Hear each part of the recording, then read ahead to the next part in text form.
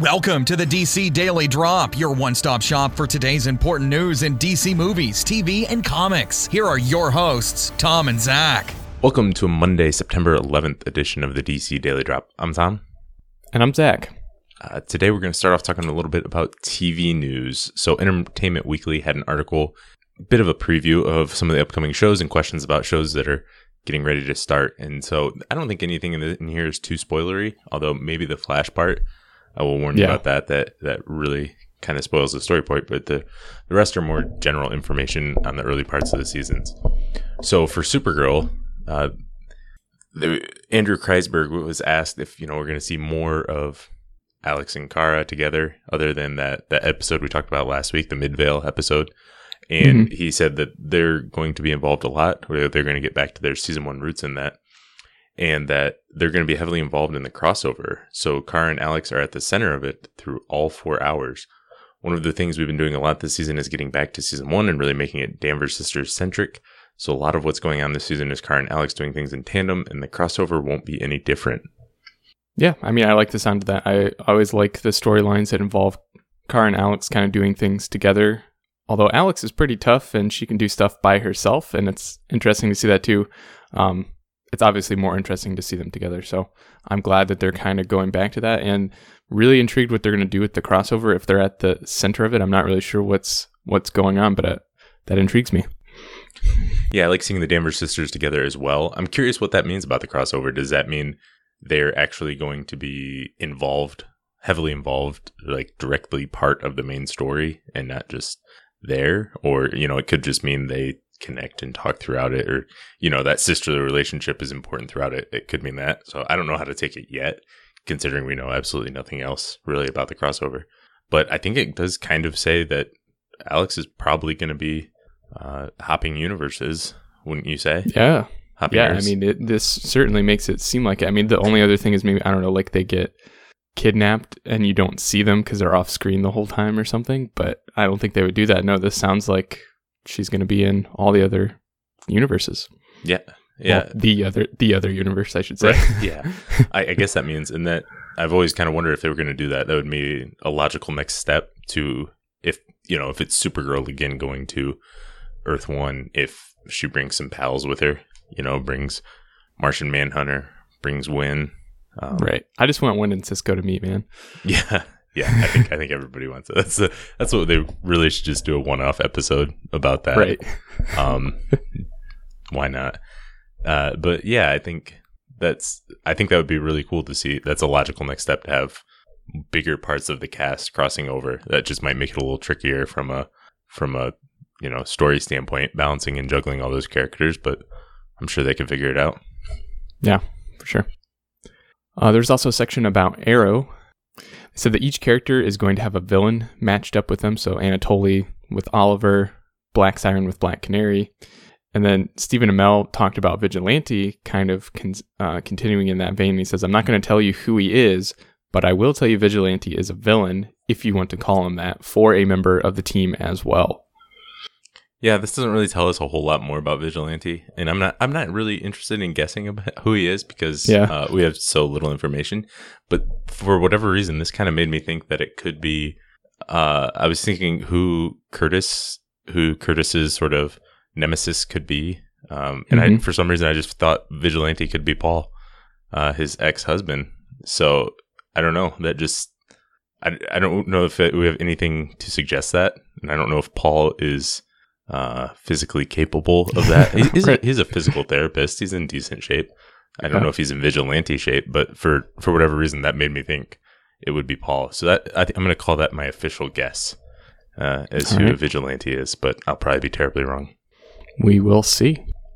On to The Flash. So this is where it gets the hair spoilery, I would say, but so jump ahead if you want. But executive producer Andrew Kreisberg was asked about Barry and Iris, and he said they are finally going to get married this season, and then it's going to be, can they stay married with everything that's coming up against them? Yeah, so obviously spoilers that they are going to get married, but I mean, it was more just a matter of time of when this was going to happen, rather than if, I think, and so I'm glad that they are going to actually get married this season. That being said, I hope that they don't make, I don't know, I guess I like these people, so I want them to just have a happy marriage and not have a lot of conflict. So I hope there's not a ton of conflict, but obviously, there will be some, and especially because one half of that marriage is a superhero that is probably gone a lot and risking their lives a lot and all that kinds of stuff. Yeah, I think they're going to stay together. I don't think they're going to have them get married and torn apart. I'm sure they'll have struggles, but I hope it's not too much. Yeah. Like this past season, there was a lot of drama with their relationship, but it wasn't really about their relationship specifically. It was about factors outside of that relationship. So I don't mind if they're challenged that way, but I don't want to see them.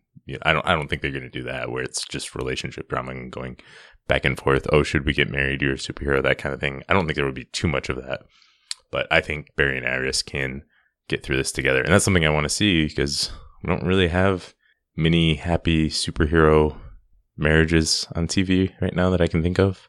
Definitely don't have that on Arrow. Right. Martin Stein just gets on a wave rider and doesn't visit his wife anymore. So yeah, there's not a lot of that. So I'm definitely cool with seeing Barry and Iris happy together. Yeah, we're gonna see that kind of superhero family on Black Lightning, but again, they're divorced on that show, and so it would be nice to see kind of how a married couple would handle one half of them being superheroes. And then the last part was they talked about Gotham, and they mentioned that episode 2 is going to focus on Scarecrow and how he impacts Gotham. Ben McKenzie said that people have to face their own worst fears and end up sort of embodying them and living through their own nightmares. It has a real fight or fright movie feel to it. Not a fight movie, not Fight Club or something like that, but a fright movie. Yeah, that sounds really... I'm curious to see what they do with Scarecrow. That would have made more sense as like a Halloween episode, and I think it's going to come out. Yeah, that'll be the second episode, which Gotham returns on the 21st. So we're getting close.